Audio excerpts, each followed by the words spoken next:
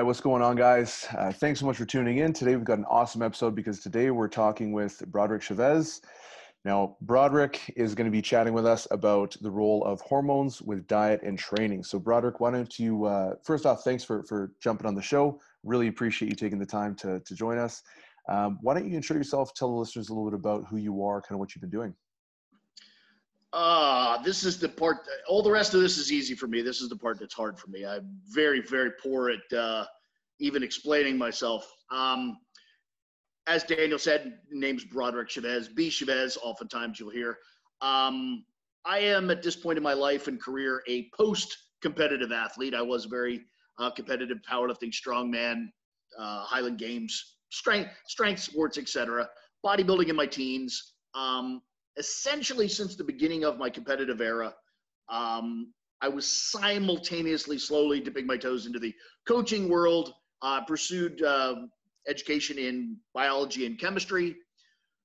So between my slightly off-center psychology, my education, and my competitive environment, I basically became one of the I don't like the word guru because I really don't think of myself that way in any way, shape, or form, but I think it's a word the industry would recognize. And I've kind of become one of the drug/training/nutrition/integrate all of those things, coach guru type people. A little less commercially than most. I've worked with a lot of athletes that, I have agreements, or at least wink and a nudge agreements where we don't talk about one another. So I've been far more active than kind of the ether or internet ether would allow you to immediately assume. But that's roughly who I am. I've spent my entire life pursuing how to get the most out of the least with the highest level of safety when it comes to performance enhancing drugs and their integration into sports at large. Mm-hmm. Yeah, and you even done a fair bit of consulting for individuals like stepping on the stage at the highest level, so like Mr. Olympia and really elite level powerlifting as well, haven't you? Yes, yeah, all of your top powerlifting, pro raw, big dogs, all of that sort of stuff. I've worked with athletes of that caliber. Bodybuilding, worldwide, in the U.S., you pretty much just think the Olympia, but there are high level bodybuilding contests all over the world, and I have worked with athletes at that level, athletes that have placed in the top 5 at the Olympia, both male and female. IF or NPC, NABA, athletes all over the globe, that sort of thing. So yes, absolutely. And you shouldn't say this out loud because WADA's involved, but I've helped Olympic caliber athletes that have actually competed in the Olympic Games. Yeah, that's something that's sort of like, that's a whole nother conversation. We don't necessarily need to even get into that because I feel like 100%. that's going to turn into its own episode eventually, probably. So I guess why don't we start out with, the first question would be, what actually is the role of like estrogen and testosterone as it relates to like hypertrophy and strength particularly? Well, I think I would actually start the conversation one step before that, just as a very brief preamble. Mm-hmm. Testosterone and estrogen fall into the category of steroids, hormones, most specifically sex hormones. They are the chemical messengers that differentiate essentially a blank template, which is a prepubescent child, and directs them into the pubescent lane that they're going to become. Obviously, boys become men, girls become women. That's obvious, but the chemical signal which triggers those developmental changes are said testosterone and estrogen. Again, just for a little pinch of language, not to drag this on, but just to really set the stage, testosterone is medically and pharmacologically not an anabolic steroid, by the way. It is a steroid of the variety androgen. Androgen is Latin Greek for that which makes male. Estrogen is literally the polar opposite of that. Latin Greek translation, that which makes female. Okay. Mm-hmm. Structurally, they are very, very, very, very similar, to the point where if I drew them out in the chemistry stare-in style, you would take a minute to actually identify that there is a difference in which one's which. So they're very, very similar, based on the same root structure, which is cholesterol.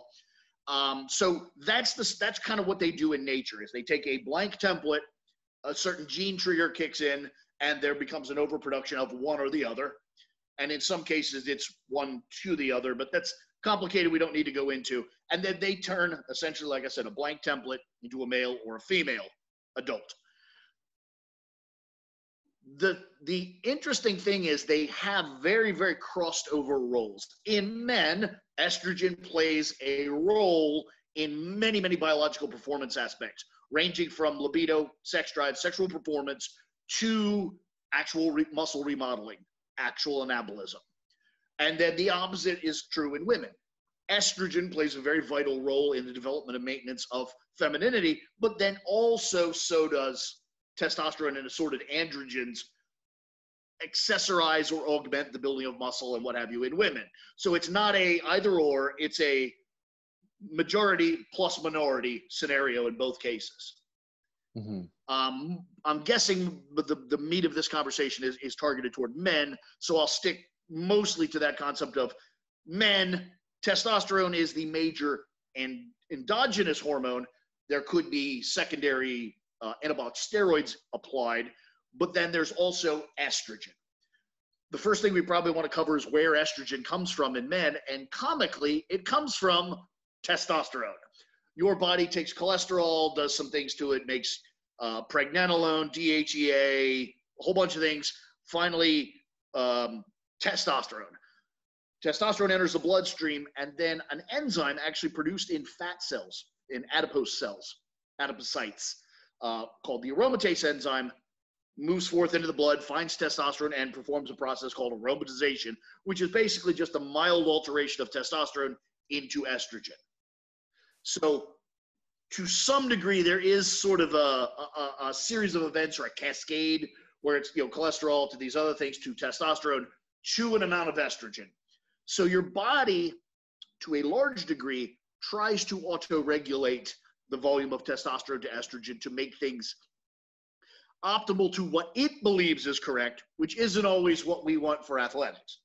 Mm-hmm. Is that so far reasonable synopsis? Yeah. No, 100%. So just a quick segue. You mentioned a lot of really interesting things in there. One question I do have is, what sort of impact does body fat percentage have on aromatization, so the conversion of like testosterone into estrogen?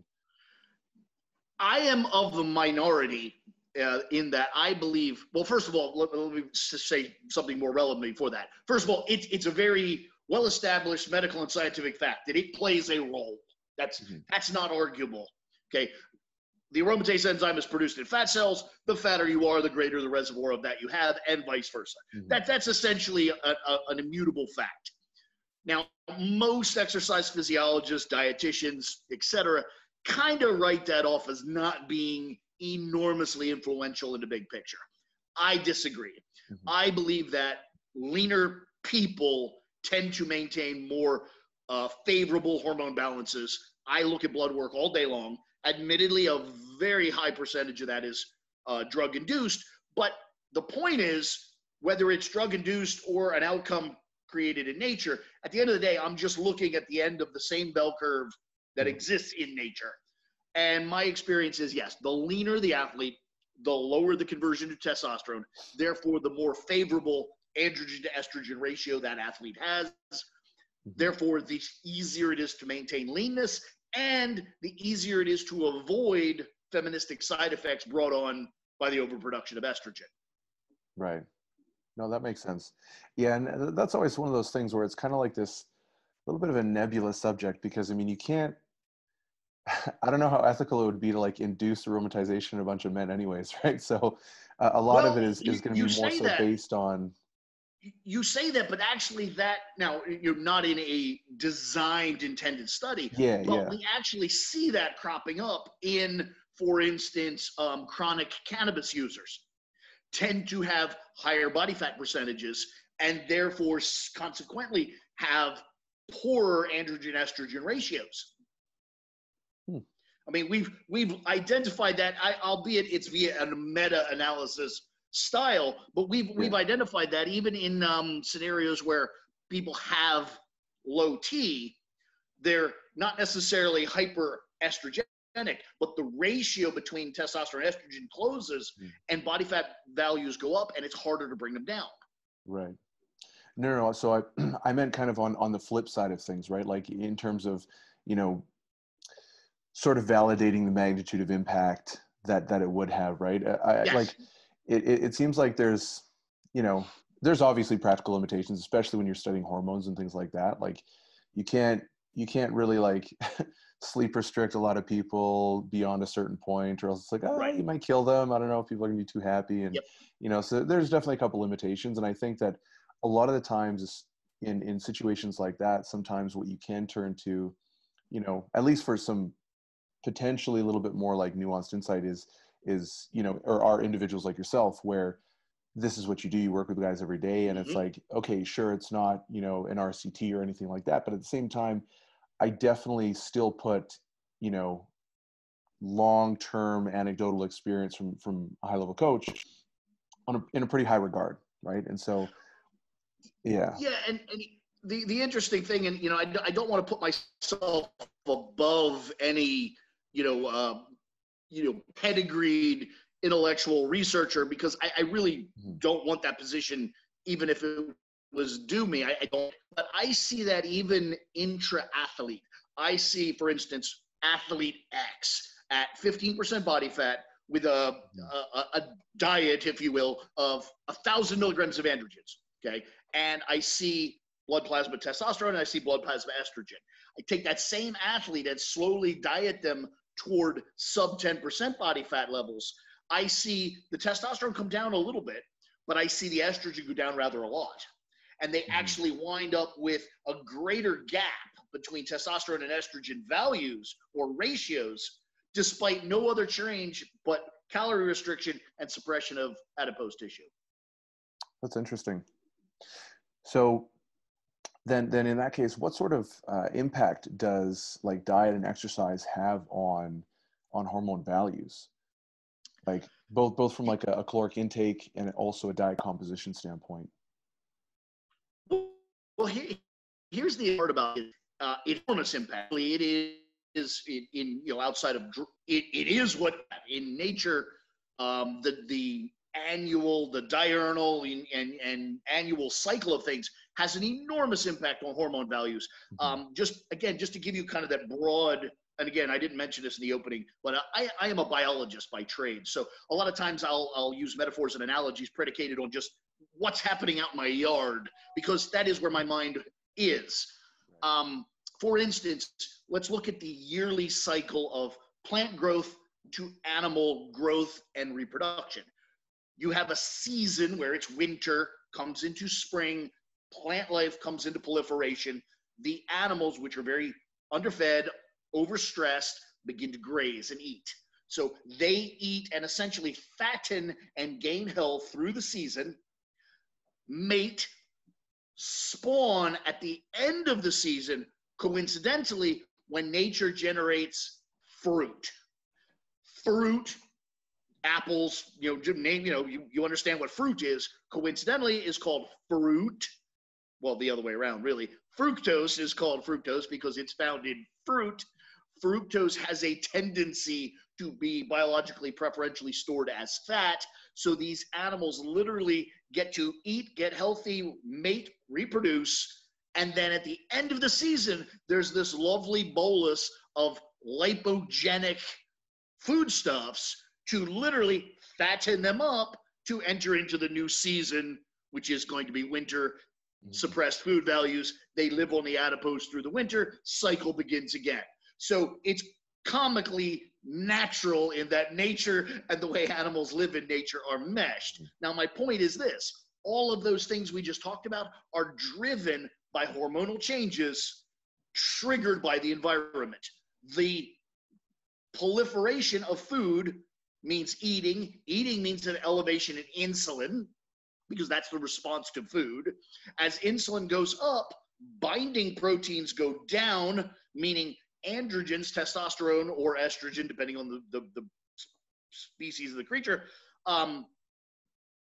the gender, I'm sorry, I said species, depending on the gender of the creature, then free hormone values go up. That's largely what triggers the mating. So literally the presence of food precipitates the mating season, which precipitates the gestation, the offspring, and then the gorging on the fruit. Again, insulin powered, insulin stores the fat. So all of these things ranging from sexual activity to body fat to body composition are all powered by nature, and the mediator in that nature is hormone values.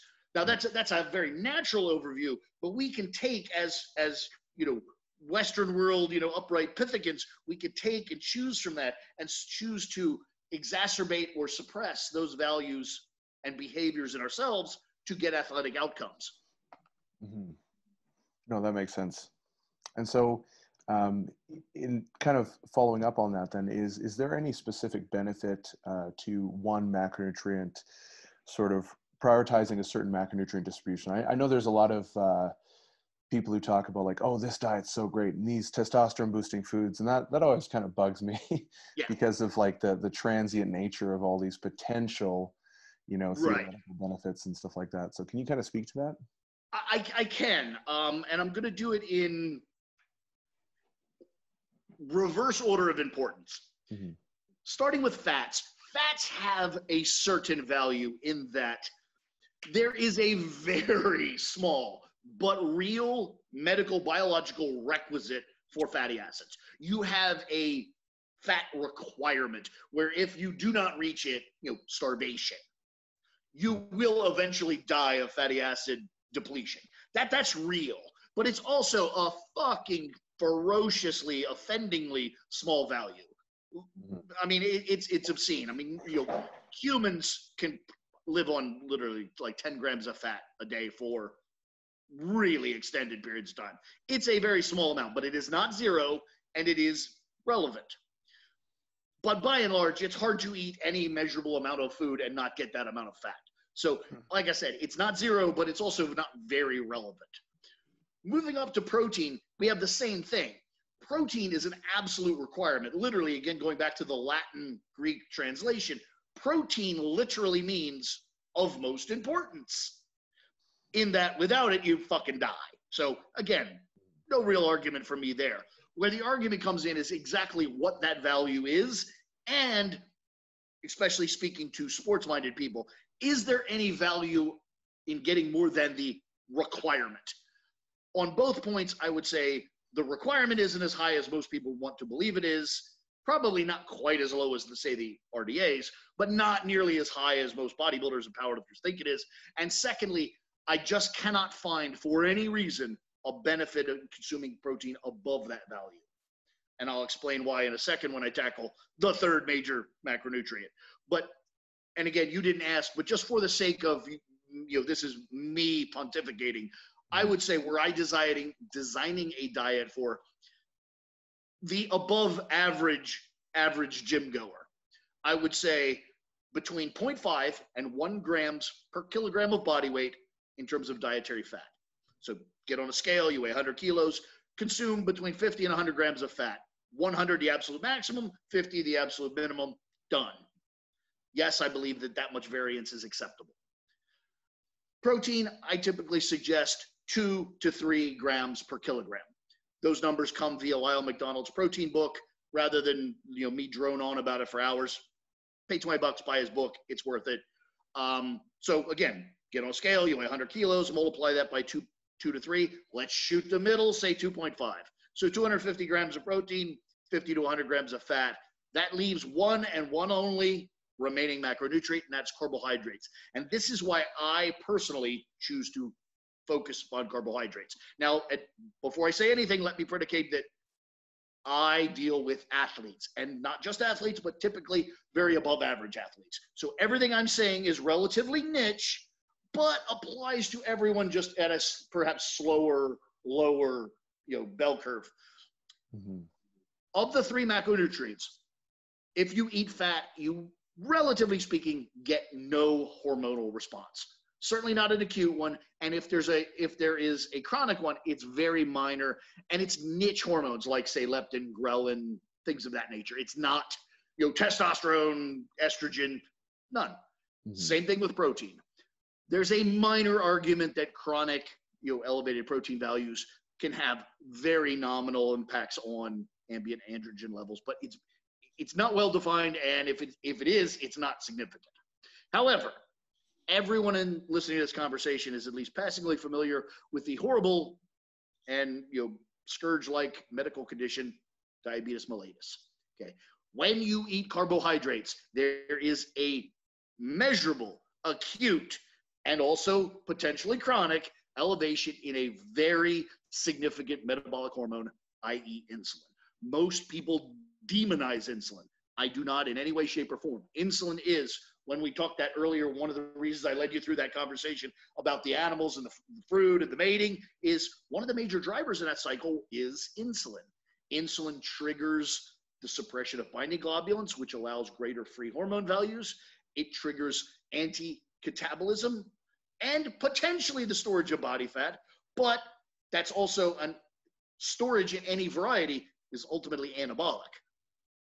Now, through good behaviors and good food selections and weight training and all sorts of other things, you can vector that energy partitioning slightly different than nature would allow it. As I said, you can cleverly extract pieces of these ideas and apply them as you choose.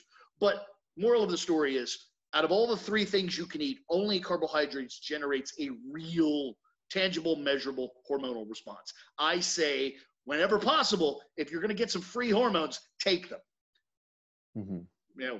Rather than having to buy them and take them. So I would design a diet in that way: 0.5 to 1 grams fat, 2 to 3 grams per nitrogen, and all of the rest of your remaining calories via the vector of relatively lean, relatively unrefined carbohydrates. Mm-hmm. No, that makes a lot of sense. I mean, that seems to be, I think, what most people agree as far as like kind of the priority hierarchy of macronutrients. So. Yeah, and I mean, like, even like you said, a lot of people bastardize or like demonize insulin, but I mean, insulin is independently anabolic, and 100%. It's like it's like, oh, I don't want insulin because it's going to do all these bad things to me. And it's like, I don't know. Then why are bodybuilders injecting this crap into their body? It seems like, I know that's not obviously like a foolproof analogy, but I mean, it's like, no, but you can't just say that there's nothing there. Right, and to put a rider on that, the people that demonize insulin, insulin's the thing that's making you fat, that would lead one to the conclusion that, well, being diabetic, you should be really, really thin. I mean, if diabetes is the condition where you don't produce insulin, and insulin is the thing making you fat, you would expect to find a really emaciated, trim demographic out there somewhere, and they don't exist. Yeah, it's like it's self-curing disease. You would think, to a degree, but yet it doesn't play out that way, which leads me to believe that maybe there's some flaws in that logic. Yeah, I mean, it kind of is on par with those. Well, gorillas are vegan, and they're jacked, and you're like, are you a gorilla? Yeah. Like, okay. Yeah, there's a lot of those kinds of silly arguments. Yeah, no, definitely is. So what is the difference between like free values of hormones and bound? Like, how does that sort of impact individuals? And I mean, is that even really relevant? I know it's something a lot of people are kind of confused about. It's relevant acutely. It is not relevant chronically.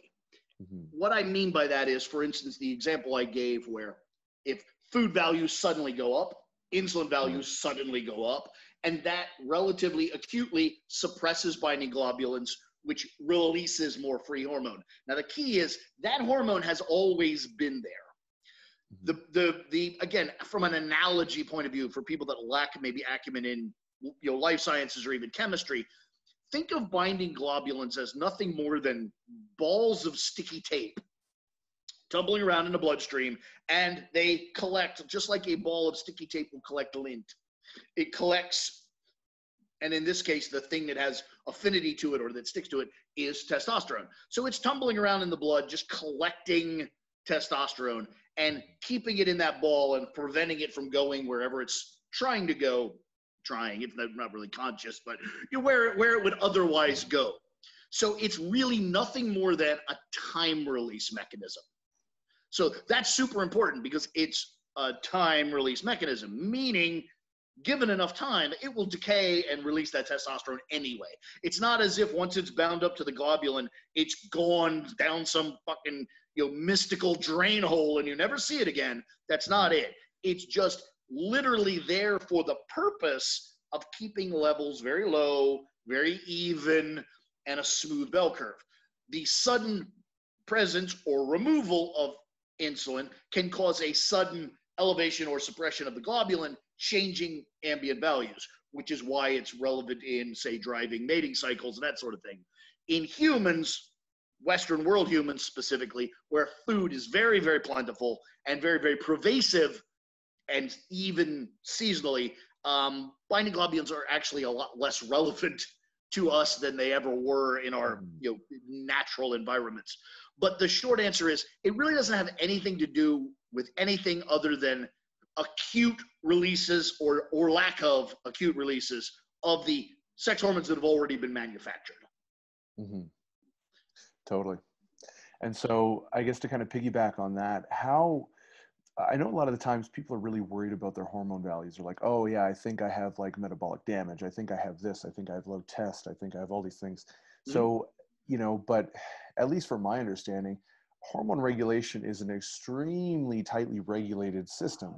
And so I'm just wondering, like, how common is hormonal dysregulation? Because everything that I've found on it seems to suggest that it's quite rare outside of like a metabolic, condition. But I'm just wondering, like, if you've seen anything. Well, I think the problem there is, I think there's a lack of common language. Right. You and I speak of dysregulation. We're talking about illness. We're talking about an organ or a system is not working properly. Some feedback loop is not working properly. There's a gene problem and we're not getting proper enzyme expression. We're talking about a medical condition. I think when most people use that language, really what they're saying is, I'm old, I'm fat, I'm lazy, I'm something, and I'm not particularly pleased with my X, Y, or Z value. Mm-hmm. I have lower testosterone than I would like. That's not the same as dysregulation. That's just your body isn't living up to your expectations. There's a huge, huge difference there. I don't know how many people have brought me blood work and they're like, look, see, my testosterone's on the low side of normal. And I'm like, yeah, you look kind of the low side of normal. Like, I think that's very appropriate. I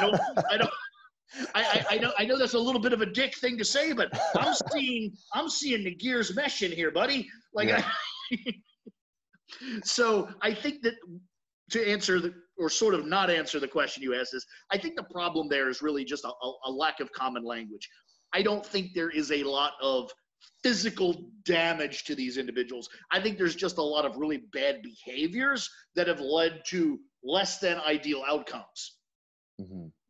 No, that makes sense. And so I guess kind of speaking to dysregulation or potential for dysregulation, chronobiology is something that's kind of come up recently and it's gained a lot of popularity. I just had Danny Lennon on here a little while ago, and we had a really great chat after the podcast actually about chrononutrition and things that were related to the whole diurnal cycle and things like that. Mm-hmm. And so can you kind of elaborate or speak to how sleep and sleep cycles impact hormone levels and how that might impact performance as a result, and potentially even like, diet regulation, things like that?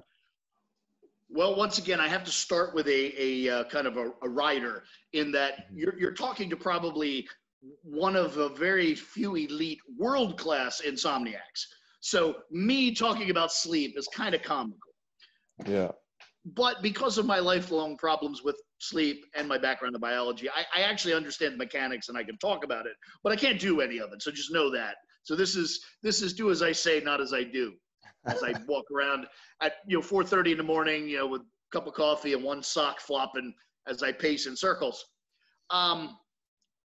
Sleep, well, even sleep aside, almost every aspect of the body is predicated on antagonistic feedback loops. Almost everything we have. For instance, we were talking about the insulin and the diabetes. Insulin's the thing everybody dials into. Insulin, blood sugar regulation, insulin. But the reality is there's a concert of hormones, both regulatory, insulin, and counter-regulatory, glucagon, lipase, growth hormone, and they're constantly in this one goes up, and so this one goes up to counter it, and there's this constant dance to try and maintain a relatively even value.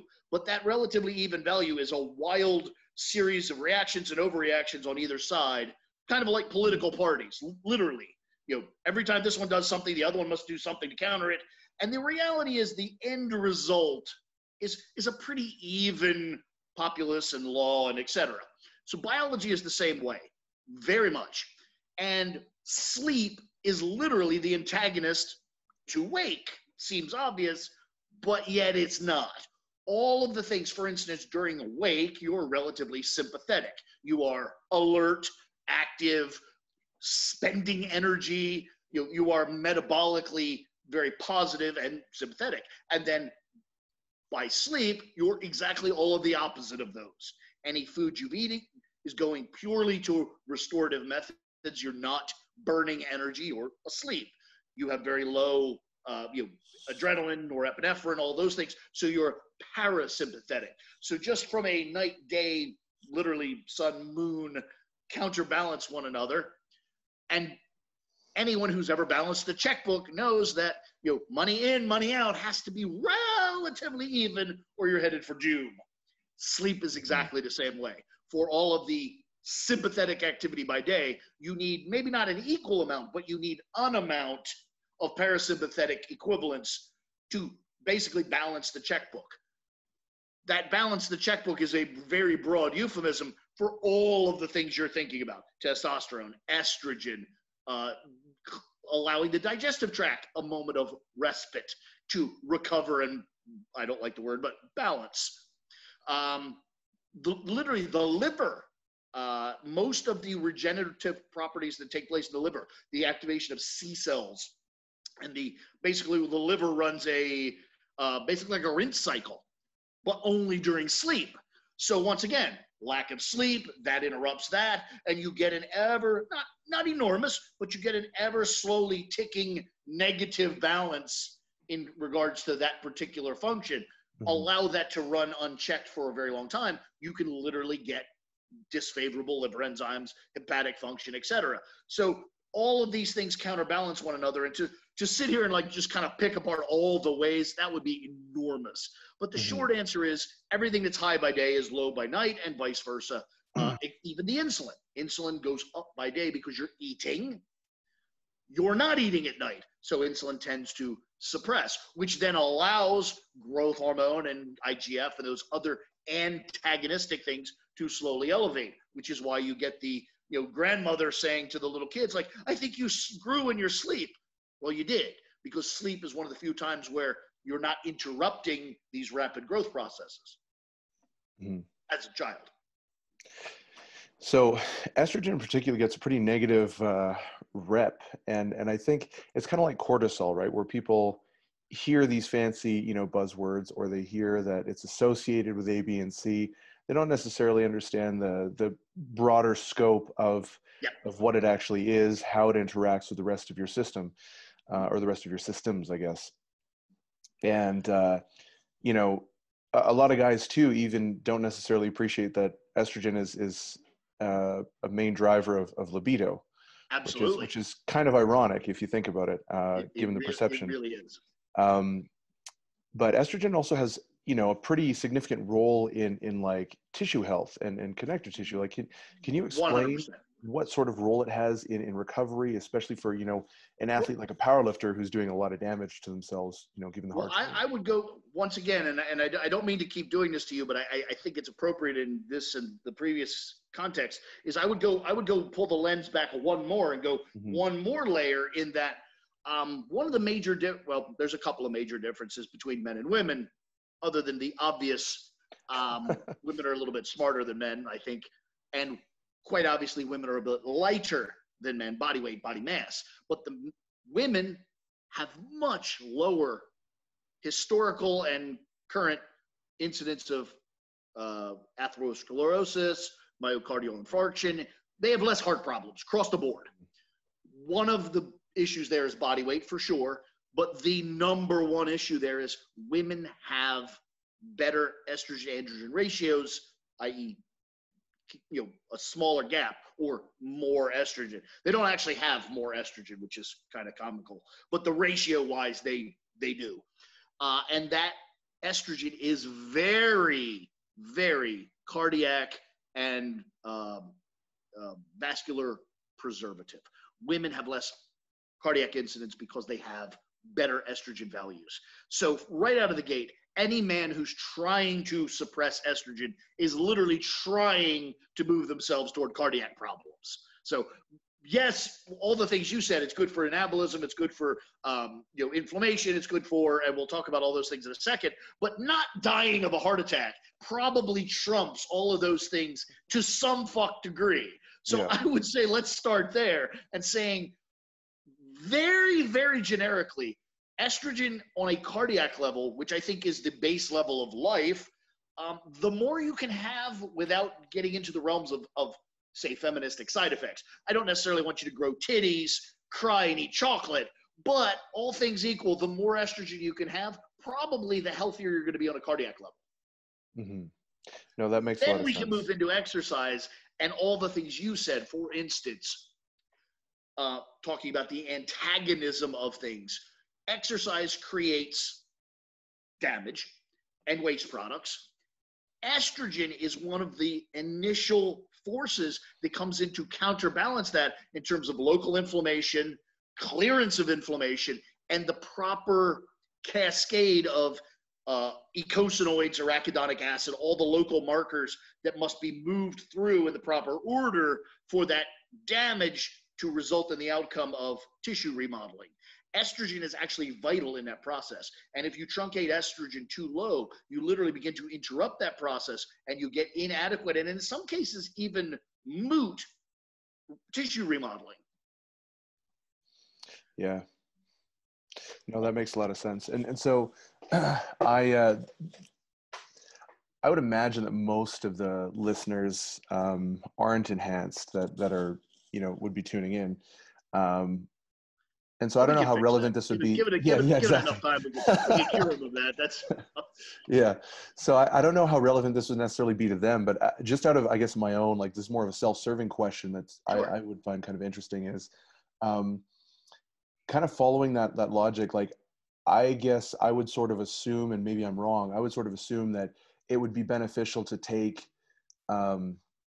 like if you're a male or you're a female, it would be beneficial to take both levels potentially as high as possible without seeing, and I guess the cutoff point would roughly be somewhere where it's like, okay, if you're a female, you'd like to boost your test to a level where, you're not necessarily seeing all these androgenic outcomes. And then estrogen, same thing, you're growing your estrogen reserves until you kind of like, just before you kind of develop like bitch tits, basically.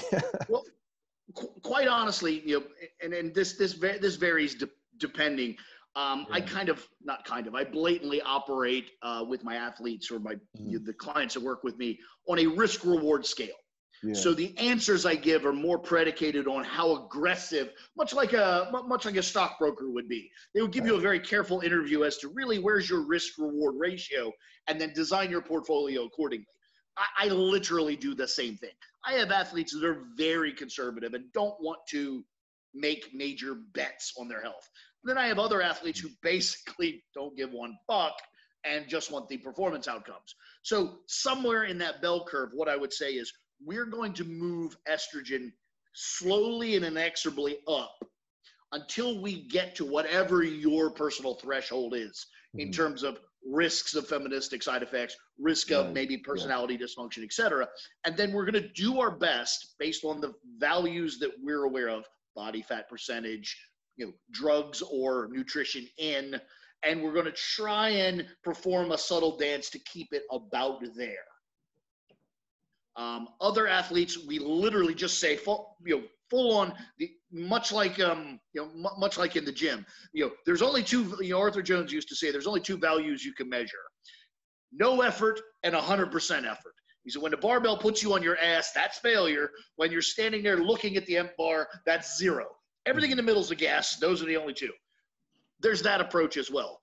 We just start driving things up until athlete comes and says, ooh, got a little soreness, got a little, like there's definitely estrogen at work. Then we stop, get a blood test. We go, that number right there, that one. We're going to take it down 10% and we're going to stay there. Mm-hmm. So it's somewhat dependent on, the athlete's, like I said, aggression. But ultimately, what you said is exactly right. We want that value as high as we can reasonably sustain it for every reason. Health, especially in the case of estrogen, health, performance, and just speeding the entire process of the outcomes we're looking for. Yeah, I always find that so interesting. Like one of the things that kind of bugged me a lot of the times is when I hear like there's like all these crazy athletes and then it's like, oh, well, that guy's not a good coach because, he takes drugs. And I'm like, it doesn't really change much. Like, I'm not saying that drugs don't change much, but it's like, it doesn't really change your approach. Like your approach is going to be the exact same. It's like the only difference really is you can do a little bit more of what you were doing natural. And that's really it. It's like you were 100%. You train a little harder. I always use the analogy, and it's funny because I'm super not a car guy. I don't even know much of anything about cars. But Americans are very car-minded, automobile-minded, so it works good in explanation. But I view it very much like driving race cars. No one learns to drive a race car. Like you don't go from being 15 years old to jumping in a race car, and that's the first pedals and wheel you touch. Yeah. You drive the family car, and then you soup up the family car to a hot rod, and then you buy a faster car. And then if you're good enough at each of those steps, you eventually get singled out and you go, you might be good in a race car. And then they put you in a race car. I see the progression of learning to lift weights, becoming an athlete, becoming a natural athlete, and progressing into an unnatural athlete in exactly the same series of events. Nobody just buys drugs before they buy a gym membership. Like it's just insane to think that. It's a progression, and the progression should come with a progressive learning curve, and your skills develop much like your ability to drive faster and faster. I really like that analogy, actually, because it makes a lot of sense. It was funny, actually, because I used to work at Gold's. I was a coach at Gold's Gym for a while there, and this was several years ago. And I remember I was like so naive, I guess, as to unfortunately that's a thing. How many people were doing drugs. Cause like I'd have people coming up to me and they were like, like this was several years ago. And I had people coming up to me and they'd be like, what are you on? And like, I was a pretty big dude back then. I was like 265, something like that. And I was like, oh, like I just am taking like protein and I told them what I was doing. Right. And they were like, no, but like, what's your stack? And I'm like, and I knew nothing about this shit back then. And I was like, what are you talking about? And I remember like learning how many people were actually on drugs at the gym, and it was everyone. And the number one thing that I was shocked with was I was like, you all look like shit. Like you all look like shit. And they were taking crazy stuff. And they were like, what should I do? And I was like, dude, don't ask me. I was like, first of all, you should probably go and find like an actual professional to regulate that stuff, because that is sketchy stuff. Like I definitely wouldn't do that without supervision. And I was really surprised at how many people actually did that stuff. But anyways, it's neither here nor there. It's just kind of like that is a topic that either fascinates people or offends them deeply. When you allude to the fact that their favorite whatever is actually not as pristine as you might, as they might presume. Yeah, it's I don't know. It is what it is. But so one thing I know a lot of people are kind of worried about is, getting older. You hear a lot of people being like, oh, well, I'm older, I'm in my 30s, I'm in my 40s, it's not as easy to lose weight, or you can't get strong, and like, just wait till you're my age. And I've always kind of been like, most of that's bullshit, as far as like the training, the strength adaptation, all that stuff, especially for strength, because you can get hella strong, into your probably early 40s. I would venture to say probably a decade beyond that. There's definitely a couple individuals. I know there was one guy who's like hit some all-time records when he was like 52 or something like that, and I was like, Jesus. Fred Hatfield was the lightest man to squat 1,000 pounds in his very late, I think it was 48, his late 40s. Yeah, that's ridiculous. That guy's on another world. But anyways, what kind of, at what point do we really start to see a down regulation of some of these values, and is it even a meaningful amount? And is there, I guess, and on top of that, is there anything we can do to kind of combat that slowed rate? Well, wow, boy, this is where you and your listeners are probably not going to like the things I have to say. Again, I'm going to wave my little, pedigree flag and say, keep in mind, I am a biologist. So there is a very deep conflict between what I know to be correct and what I do for a living and do to myself. I really want people to understand that this is very much a, do as I say, not as I do thing. Just for all full disclosure, just because I'm post-competitive does not mean I'm post-pharmacologically enhanced. I'm still an enhanced. I almost said athlete, but I'm not particularly athletic at this point in my career. But I'm just now I'm an enhanced person. So, right. But what I'm getting at is, in modern times, the low T scourge, what have you, has accelerated, much like diabetes has, and most of it has accelerated because of the comforts and nature of Western society. We have gobs and gobs of food. We have very climate-controlled homes. We don't have particularly physically demanding jobs. So those are behavioral traits that allow for a softer, easier life. These hormones counter-regulate the difficulty of life, which is why people that tend to lift weights and be active and what have you tend to have better values later in life. But it's no different than if they just lived in the wild. Now, there's other health concerns living in the wild that tend to cause shortened lifespan. But what I'm getting at is this tendency or scourge toward low T is biology literally doing exactly what it's supposed to do. The information being input into the computer is that life is not that difficult. Things are not that hard. Having a lot of muscle isn't that valuable. And so the body is prioritizing other things. And muscle mass and those sort of things are being deprioritized because that's the information the body's being given. It's a responsive device. Secondly, all of that aside, the tendency toward lower and lower testosterone levels as males age is, in fact, again, exactly what's supposed to happen in nature.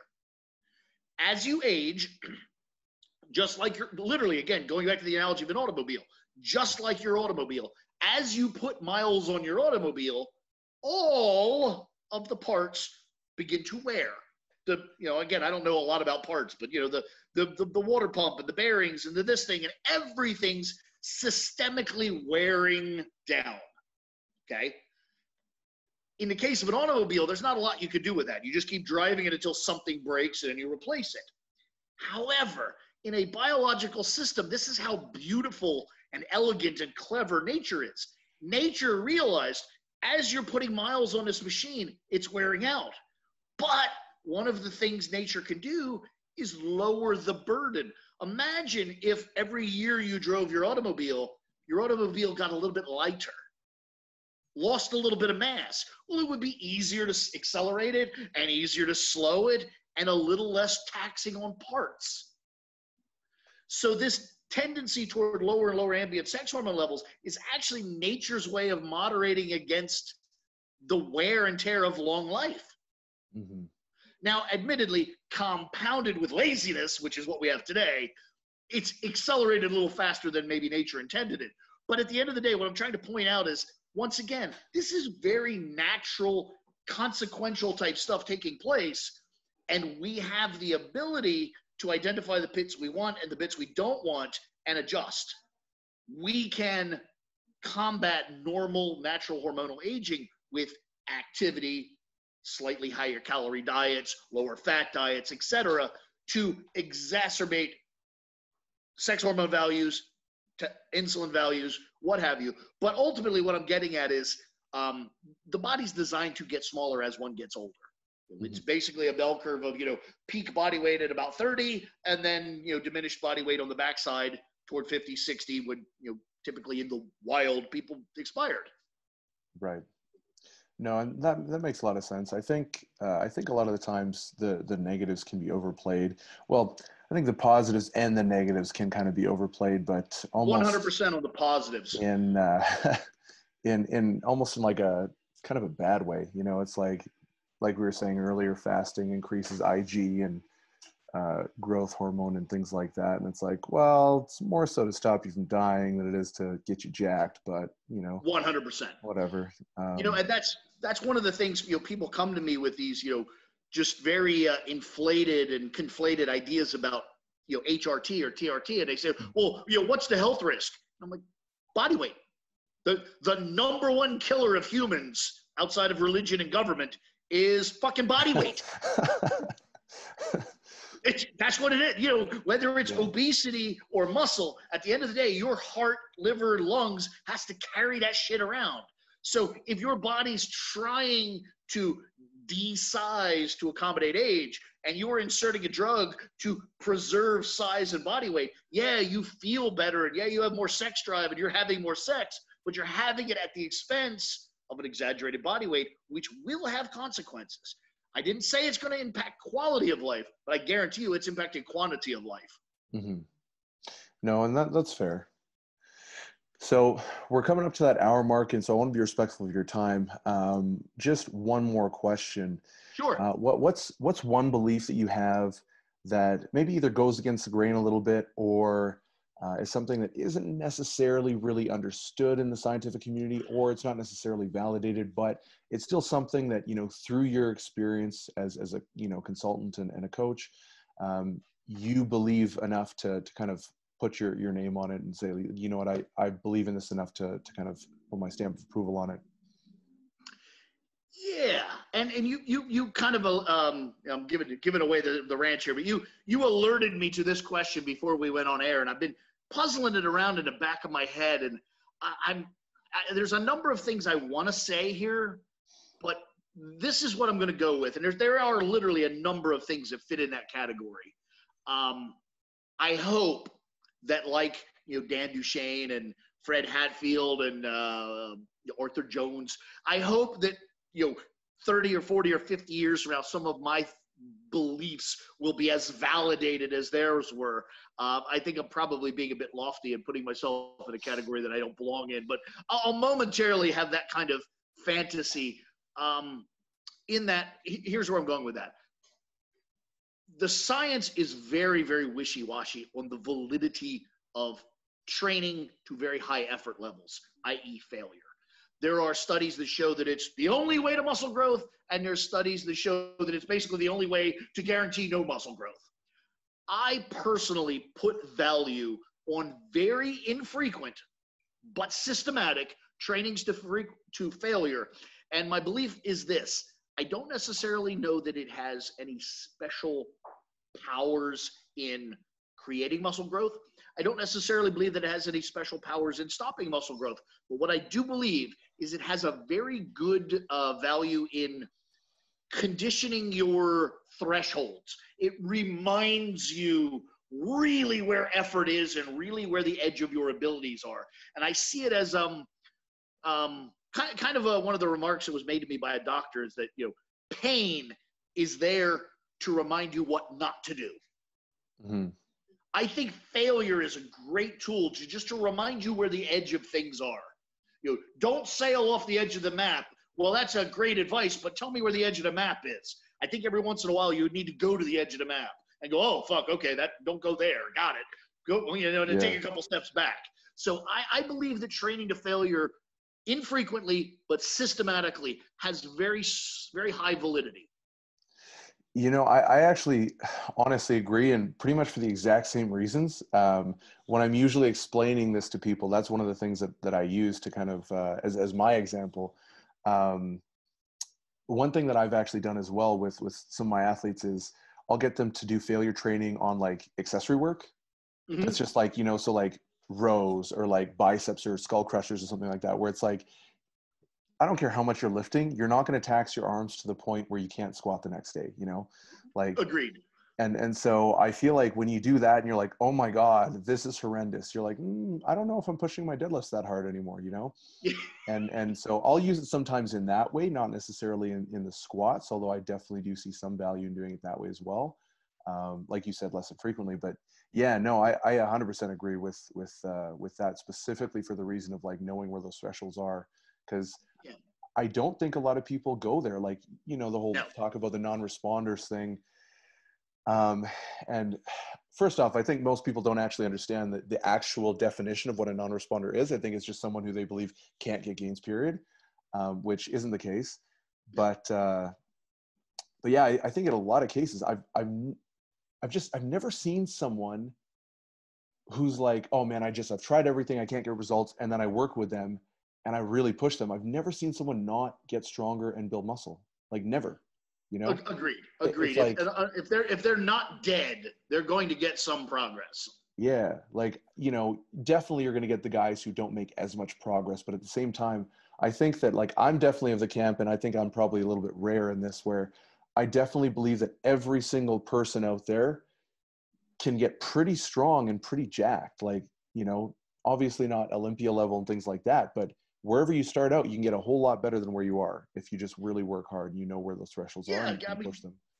I name dropped earlier, going back to Arthur Jones. Arthur Jones pretty publicly in his publications and what have you said that pretty much every human being has the potential to be about 200% stronger than they currently are in an untrained condition, and I believe that. Now the difference is, if you are absolutely piss weak, 200% stronger is not that impressive. Yeah. Okay, I get that, but it's still 200%. Yeah. No, agreed. So, Broderick, where can the listeners find you if they're looking to either find more information about you, looking to maybe get some consulting, something like that, or just kind of look into more what you're doing? Sure. Two answers. And the one I'm actually going to impart it as advice, because it was one of the few moments in my life where I wasn't an asshole and I actually absorbed good business advice. All of my stuff, my web domain, my Facebook, Instagram, YouTube, everything is the same. And it is Team Evil GSP. My business is Evil Genius Sports Performance. So everything, my website is teamevilgsp.com. Facebook, Team Evil GSP, everything. So those of you out there who have any interest potentially in business, one of the most beautiful favors you could ever do yourself is take the advice that I was clever enough to actually absorb for once and do that. It makes finding you and being found and what have you so much more elegant. So Team Evil GSP, any platform that I'm on, that's the name in which I'm there. And then I have a members only website that I cover specifically and exclusively the performance enhancing side of things. And that is members.teamevilgsp.com. That's Awesome. me. So all that stuff is going to be linked up in the show notes. You guys definitely check it out. Follow him on Instagram. He's got some really, really interesting talks. Even if you're not necessarily enhanced, like, it's just interesting as hell. And it's definitely worth it to go and check him out. Well, Broderick, thanks so much for joining us. It was awesome to chat, learned a lot, and I'm sure the listeners learned a lot as well. Beautiful. Thanks for having me. Thanks so much for listening. I hope you enjoyed the episode and took a lot from it that you can apply to your own situation to see much better results. I just have one quick personal favor to ask of you. Please make sure you subscribe and leave me a 5-star rating on whatever podcast platform you're using. When you do this, it helps me get better at producing content and increases my exposure so I can continue putting out high quality information for you guys. Next, I want to extend a personal invitation to shoot me a DM on Instagram at Stacked Strength. I'll help you troubleshoot anything you need. This is literally an invitation to connect with me directly, so make sure you head on over and jump into my DMs. All right, guys, thanks so much for listening, and I'll see you next time.